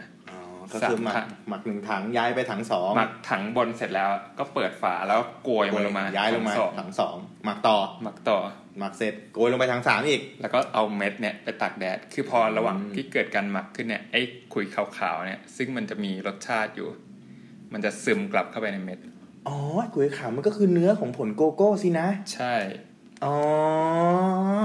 เข้าใจแล้วก็คือเปลือกนอกสุดก็จะหนาหน่อยก็จริงเดี๋ยวมันก็คือเปลือกอันนี้คือเนื้อในไอ้เนื้อเนี่ยมันจะรสชาติที่มันอยู่ตรงเนื้อคือถ้าดมเนี่ยมันคือกลิ่นมันจะอยู่ตรงไอ้ขาวๆนี่กลิ่นความแบบโกโก้อะไรเงี้ยเทียบเป็นแตงโมสมมติว่าแตงโมก็คือเราทำให้ไอ้เนื้อแดงๆของแตงโมแม่งกลับเข้าไปอยู่ในเม็ดดำๆถูกว่าจะพูดอย่างนั้นก็ได้โอ้สุดยอดว่ะแตงโมไม่น่ามีเมคานิกอย่างนั้นไม่น่านั่นแหละแล้วก็เอาไปตากแดดแล้วก็เอาไปคั่วแล้วก็ไปบดให้ได้เป็นผงโกโก้มาแล้วค่อยไปทำเป็นช็อกโกแลตแล้วทำไมไม่รัดขั้นตอนเอาไอ้ขาวๆนั้นมาใช้เลยไม่รู้เหมือนกันคือให้มันกลับเข้าไปในเม็ดเจ๋งมาไอ้เม็ดโกโก้นี่หน้าตาเหมือนเม็ดกาแฟป่ะไม่เหมือนใช่ไหมไม่เหมือนแต่คล้ายๆถั่วอัลมอนด์เนี่ยเหมือนมะละจีนจริงๆด้วยนี่คือต้องหมักแล้วไอ้ตระกูลการไอ้เวลาการหมักนี่นานไหมหลักสัปดาห์ใช่ไหมแต่สุดท้ายก็ต้องเอาไปคั่วแล้วก็บดอยู่ดีถูกไหมใช่สมก็เป็นหน้าร้อนจริงทุกคนจิบน้ำตลอดเวลาคิดไงถึงเลือกซื้อน้ำยี่ห้อ Select ของเซเว่นฮะ ถูกสุดครับเท่าไหร่6 บาท6 บาทฮะยี่ห้ออื่น7 บาท7 บาทคนทำน้ำกำไรดียังไงขวดแพงกว่าน้ำอีกไม่มีใครกินน้ำสิงใช่ไหมฮะผมกินออกกินใช่ไหมผมเป็นสายสิงผู้ปกป้องน้ำสิงไงต่อสรุปไหมในฐานะโปรดิวเซอร์ตอนนี้สรุปไหมสรุปก็คือครับสรุปก็คือมันจะมีกลไกง่ายๆอยู่ว่าเวลาเนี่ยน่าจะเป็นอีกหนึ่งเครื่องปรุงหนึ่งที่ทำให้อาหารอร่อยขึ้นแต่เรามักจะไม่ค่อยรู้ตัวเราหลงลืมมันไปใช่ไหมใช่นั่นแหละซึ่งทั้งหมดเนี่ยมันเกิดขึ้นได้เพราะจากความหิวตอนที่เรารออาหารมาส่งเท่านั้นเองนี่คือสิ่งที่ผมอยากมาชวนคุยในตอนนี้สุดยอดมากครับคมคายหลังจากที่ห่างหายไปนานนี่คือเหตุผลที่ชวนเราคุยอาหารและการเวลาในตอนนี้นั่นเองใช่เพราะว่าช่างล้ำลึกเสียจริงเพราะว่าเหตุผลที่บอกไปสุดยอดไม่แต่จริงๆมันเป็นเพราะว่าเราห่างหายไปนานแหละก็จะหาทางโยงให้มันเข้าให้ได้ก็จริงๆก็คือตอนนี้จริงๆไม่ได้หายไปนานหรอกครับแค่เราหมักมันไว้เฉยๆนี่จะว่างั้นก็ได้เป็นตอนที่หมักนานที่สุดเท่าที่เคยหมักมานะฮะรีวิวไหมมีอะไรรีวิวป่ะผมเพิ่งดูเชฟเทเบิลซีซั่น6จบเก่งจริงเลยทำไมเป็นคนดูได้รวดเร็วขนาดนี้มันมีแค่4 ตอนเหรอแต่ว่าซีซั่นเนี้ยดูแล้วรู้สึกว่ามันพยายามมีประเด็นมากขึ้นมีประเด็นทางสังคมมากขึ้นนอกจากเรื่องอาหารอะไรเงี้ยไอ้โปรดิวเซอร์คู่ก่อตั้งโชว์ชื่อเดวิดเกลเป็นคนที่ทำหนังจิโร่ดีมับซูชิแล้วก็มาทำเชฟเทเบิลต่อโพสต์บอกว่าเชฟเทเบิลซีซั่นใหม่เนี่ยจะมีตอนที่ตัวละครหลักเป็นผู้หญิงทั้งหมดถึง 50% แล้วก็ผู้กำกับเป็นผู้หญิงถึง 50%แต่ว่า2 ตอนเขามีอยู่4 ตอนมึงทำ10 ตอนนะนั่นแหละแต่มันพยายามมีประเด็นทางสังคมมากขึ้นมันจะมีอย่างเช่นผู้หญิงอินเดียที่มาอยู่อเมริกาอะไรเงี้ยก็จะมีประเด็นเรื่องคือผู้หญิงในอินเดียเนี่ยถ้าเกิดมาเป็นลูกสาวเนี่ยคนที่บ้านจะแบบเสียใจอยากได้ลูกชายอะไรเงี้ยเพราะว่าลูกสาวต้องไปขอเขาอะไรอย่างเงี้ยมันมีประเด็นเรื่องเพศเรื่องอะไรเข้ามาแล้วไอ้ผู้หญิงอินเดียคนนี้ก็สร้างเนื้อสร้างตัวจนเปิดร้านอาหารได้แบบว่าพ่อแม่ก็ยอมรับและมีความสุขในการมีลูกสาวในที่สุดอะไรเงี้ยแล้วสุดท้ายคุณผู้หญิงนี้แต่งงานป่ะแต่งแล้วเรื่องนี้เกิดในอินเดียหรืออเมริกานะเกิดในอินเดียแต่ว่าย้ายไปอยู่อังกฤษอังกฤษโอเคอะไรอย่างเงี้ยก็สนุกดีคือเริ่มก้าวไปมากกว่าอาหารแล้วใช่ซึ่งจริงๆแล้วมันก็มีก่อนหน้านี้มันก็มีมาตอน2 ตอนอะไรเงี้ยแต่นี่คือจัดเต็ม 100% แต่นี้4 ตอนนี้รู้สึกได้ว่ามันมีประเด็นมากกว่าอาหารซึ่งมันก็ควรเป็นอย่างนั้นแหละมันทำเรื่องอาหารมาขนาดนี้แล้วมันต้องหมดมุกได้แล้วเหมือนเราก็เริ่มหมดมุกแล้วเนี่ยคุณเดวิดเกลแต่ซีซั่นนี้ไม่มีตอนที่เขากำกับเองเลยคือดูมาใช่คือดูมาหลายๆตอนจะรู้สึกเลยว่าตอนไหนที่ขึ้นชื่อว่าเดวิดเกลกำกับเนี่ยจะสนุกกว่าตอนอื่นซึ่งซีซั่นนี้ไม่มีซึ่งมันก็มีคนอื่นที่ทำแล้วสนุกเหมือนกันแต่พอมันมีชื่ออันนี้ประกอบแต่รู้สึกว่าอย่างนี้นี่เองมันถึงสนุกกว่าตอนปกติทั่วไปก็ถึงวันนี้ก็ยังไม่ได้ดูสักอันเลยอยู่ดีผิดที่ไปดูเชฟทิเบิลแฟรนซ์อันแรกซะก่อนแล้วก็แบบอะไรของคุณเนี่ยจริงๆซีรีส์อาหารใน Netflix มันเยอะมากเลยนะผมชวนดูอันนี้คุณก็คงไม่ดูอีกอ่ะ Somebody Feed Phil ดูไป2 ตอนแล้วก็เลือก 2-3 ตอนผมดูว่าพิธีกรตลกจริงๆแล้วมีอะไรไหมมีอะไรรีวิวไหมฮะมีข่าวอัปเดตเมื่อกี้เพิ่งนั่งอ่านอยู่ครับผมคือมันจะมีการจัด จัดลำดับ50 world best restaurant ใช่ไหมแล้วก็จะมีสาขาของเอเชียคือเอเชีย world เอเชีย50 best เนี่ยร้านกากันได้อันดับ1มา 3-4 ปีติดแล้วแต่ปีนี้2019เนี่ยเสียอันดับ1ตกไปอยู่ที่2ให้กับร้านชื่อโอเดตมาจากสิงคโปร์พูดถึงโอเดตนึกถึงนางแบบสมัยก่อน ผมใช้คำว่าสมัยก่อนแล้วโอเดตเป็นร้านยังไงฮะเป็นร้านไปดูมาเป็นร้านแบบแนวไฟน์ไดนิ่งฝรั่งเศสแต่ว่าใช้วัตถุดิบแบบเอเชียก็ดูน่าสนใจดีเหมือนกันแต่นี้ก็ดูจะไกลเกินเอื้อมไปอีกไกลเกินเอื้อมไปกว่าเดิมใครจะไปก็ฝากกินด้วยนะครับสิงคโปร์นอกจากนั้นร้านในเมืองไทยก็จะมีซูริงเป็นร้านอาหารเยอรมันใช่แต่อยู่ในเมืองไทยในกรุงเทพเฮ้ยมีร้านอาหารเยอรมันด้วยใช่มีขาหมูเยอรมันมั้ยปีนี้อันดับ4ไม่มีขาหมูเยอรมันแต่ว่ามีไส้กรอกเคอรี่วูสปีนี้ขึ้นมาอยู่อันดับ4ตอนก่อนปีจำไม่ได้เท่าไหร่น่าจะต่ำกว่านี้แล้วก็มีร้านGAA ที่เขาบอกว่าเป็นแบบ highest new entry ปีนี้เหมือนเขาจะเป็นเหมือนเขาแบบเคยทำอะไรสักอย่างกับกากั้นมาก่อนมั้งไม่แน่ใจแต่ว่าเป็นแบบแนวโปรเกรสซีฟเหมือนกันเมนูที่เสิร์ชรูปมาเช่นอันนี้อะไรเนี่ยไอติมไม่ใช่แน่ๆมันหน้าตาเหมือนไอติมหน้าตาไอติมโคนเลยฮะมันไม่ใช่ไอติมแน่นอนมันคืออะไรก็ไม่รู้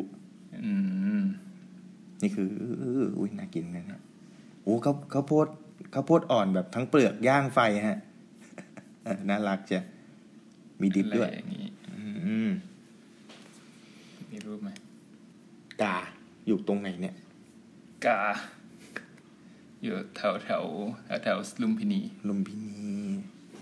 นั่นแหละครับโอ้ยคะแนนรีวิวไม่ใช่น้อยนะฮะ 4.6 เต็ม 5 หลังสวนอยู่หลังสวนอะไรฮะสวนลุม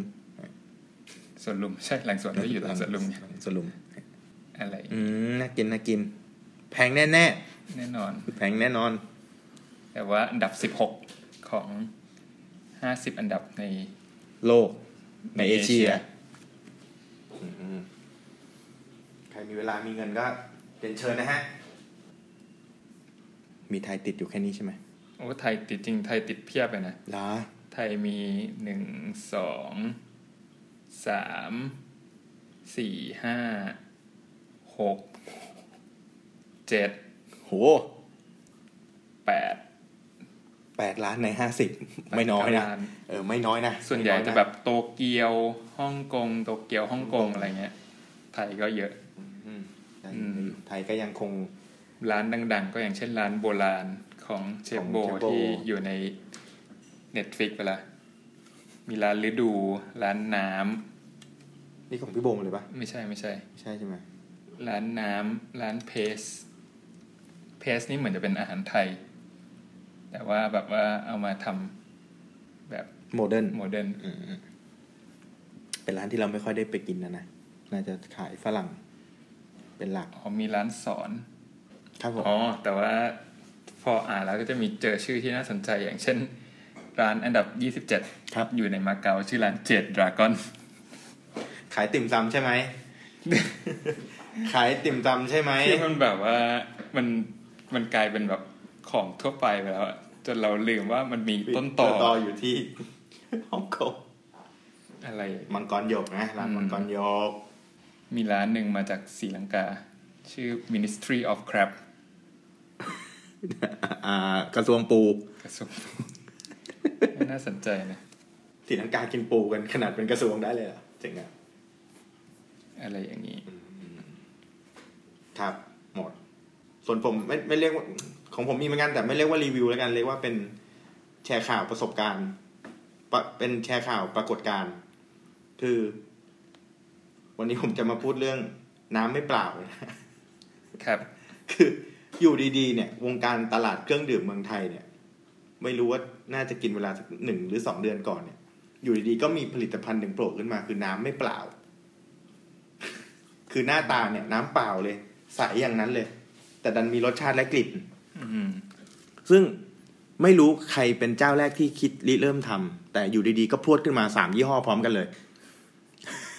คือตอนนี้ถ้าไปเซเว่นเนี่ยจะเจอ3ยี่ห้อแน่ๆเลยอันหนึ่งก็คือในมือผมนี่ชื่อว่า Blue BLUE นะครับอันนี้เป็นของเซเป้ยี่ห้ออีกยี่ห้อหนึ่งชื่อว่า Good Mood ไม่แน่ใจว่าของใครและอีกยี่ห้อหนึ่งคือของ Nestle วางเรียงกันเป็นตับอยู่ชั้นเดียวกันเลยคือน้ำเปล่าเลยครับซึ่งหวานหน่อยๆแล้วก็มีกลิ่นซึ่งอีบูเนี่ยมีอยู่3กลิ่นมีกลิ่นมะนาวกลิ่นพีชแล้วก็กลิ่นแพรอันนี้จะขวดใหญ่หน่อยอันนี้ในตระกูล3ยี่ห้อนี้อันนี้แพงสุดนี้25 บาทอีกยี่ห้อหนึ่งคือ Good Mood เหมือนจะนำร่องเห็นไอ้โฆษณาเนี้ยก่อนเพื่อนเลย Good Mood ยิงมาประมาณเดือนละแล้วก็งงมากว่าทำไมถึงมีน้ำเปล่าแต่ว่าไม่เปล่าวะ Good Mood นี่มี2กลิ่นนะครับมีกลิ่นโยเกิร์ตกับกลิ่นแบล็คเคอร์เรนต์อันนี้ถูกลงมาหน่อยเหลือขวดละ20 บาทแต่จะซื้อเซเว่นตอนนี้จะเหลือ15 บาทมันอยู่ในช่วงโปรอีกยี่ห้อหนึ่งของ Nestle จำไม่ได้ว่าไอ้สิ่งนี้ของ Nestle เนี่ยชื่อย่อยๆว่าอะไรแต่เป็นของ Nestle นะอันนี้มีอยู่หลายรสเลยแต่เป็นรสแบบธรรมดามากรสสตรอเบอรี่รสองุ่นอะไรเงี้ยแต่อีของ Nestle เนี่ยประหลาดหน่อยคือดันซ่าด้วยก็เริ่มไม่รู้สึกแล้วว่าเอ๊ะอีนี่น้ำเปล่าหรือเปล่าอันนี้มันซอฟต์ดริงก์หรือเปล่านะถ้ามันซ่าผมว่าอย่าจัดมันอยู่ในประเภทเดียวกันมันแอบซ่าหน่อยๆอันนี้ถูกสุดเลยขวด14 บาทคำถามคือทำไมอยู่ดีถึงออกพร้อมกัน3ยี่ห้อเลยมันต้องมีบริษัทนึงคิดก่อนแล้วรั่ว ดูจะเป็นอย่างนั้นคือไม่เข้าใจจริงว่าทำไมเราต้องมีน้ำเปล่าซึ่งไม่เปล่าขึ้นมาแต่ผมว่าไม่ได้แปลกใจขนาดนั้นเพราะว่าในเมืองนอกมันก็มีมานานแล้วเช่นมีเหรอมันมีน้ำเปล่าไม่เปล่ามาแล้วเหรอมาแล้วคือเคยไปออสเตรเลียเมื่อแบบนานแล้วปี2012อะไรเงี้ยก็มีน้ำเปล่าที่ไม่เปล่าเป็นรสผลไม้ต่างๆมาแล้วแต่ว่าถ้าให้อธิบายเนี่ยเพราะว่าคิดว่าฝรั่งมันกินน้ำก๊อกได้แต่ว่าไอ้น้ำก๊อกเนี่ยมันจะมีแบบรสชาติน้ำก๊อกอยู่นิดนึงแล้วมันก็คงมีคนบอกว่าเอาผลไม้ซิตรัสใส่ลงไปแช่ไว้เพื่อให้รสชาติมันอะไรเงี้ยแล้วก็มีคนมาทำในเชิงอุตสาหกรรมออกมาอะไรเงี้ยคือถ้าอยากลองชิมมันมีร้านอาหารวีแกนร้านหนึ่งชื่อร้าน Broccoli Revolution อยู่ตรงแถวๆก่อนถึงเอกมัยร้านเนี้ยจะเป็นร้านแนวว่าวีแกนเสิร์ฟอาหารแบบอาหารมังสวิรัติร้านนี้ขายหลอดที่ไม่ใช่หลอดพลาสติกขายหลอดแก้วหลอดแก้วแล้วก็หลอดสแตนเลสอะไรเงี้ยหลอดผักบุ้งอะไรเงี้ยแล้วก็มันจะมีน้ำให้กดฟรีอยู่ในร้านซึ่งน้ำเนี่ยมันมี2คูลเลอร์ใหญ่ๆอันหนึ่งเป็นแช่แตงกวากับอีกอันหนึ่งแช่ส้มซึ่งมันก็เป็นน้ำเปล่าแต่ว่ามีรสชาติของแตงกวาและส้มปนอยู่ใช่ซึ่งมันอร่อยนะผมว่ากินแล้วรู้สึกแบบ make sense นะว่าทำไมมันถึงซึ่งอันนี้ก็อร่อยนะใช่แต่จริงๆแล้วมันก็ทำเองได้แต่ว่าแค่สำหรับคนที่เคยชินกับการกินน้ำบัดลมมันจะรู้สึกเหงาหน่อยเพราะว่ามันคือน้ำเปล่ามีกลิ่นผลไม้แล้วก็หวานหน่อยเพราะว่าหวานไม่เยอะจริงๆหวานแบบ 5% อะไรเงี้ยน้ำตาล 5%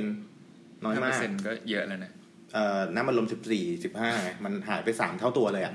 หน่อยมันก็แบบหวานอ่อนๆเนี่ยมี3ยี่ห้อนะไปลองดูแล้วแต่คุณชอบซึ่งไม่มียี่ห้อไหนทำรสซ้ำกันเลยความสนุกอยู่ตรงนี้จะกินให้ครบหมดตังค์เป็น100อ่ะหลายร้อยอ่ะกว่าจะครบไปลองดูนะฮะก็ช่วงหน้าร้อนก็เหมาะดูดีหรือเพราะมันช่วงหน้าร้อนล่ะเขาเลยแบบแต่มันออกพร้อมกัน3ยี่ห้อนี่คือน่าสงสัยมากนะคือมันก่อนหน้านี้มันมีปรากฏการณ์นึงคือมันปีโป้อยู่ดีๆซึ่งเคยทำแต่แบบวุ้นถ้วยคาราจิแนน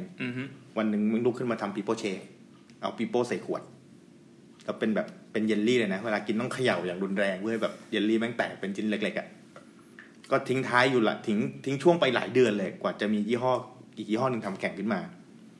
ปีโป้ก็หนีอีกปัจจุบันปีโป้ทำแบบจอลลี่แบร์เรียบร้อยแล้วอร่อยมากควรทำตั้ง100 ปีแล้วอร่อยจริงๆหน้าตาเป็นถ้วยปีโป้แต่ย่อลงเหลือปลายนิ้วก้อยอย่างเงี้ยแล้วรสชาติอัดแน่นแบบ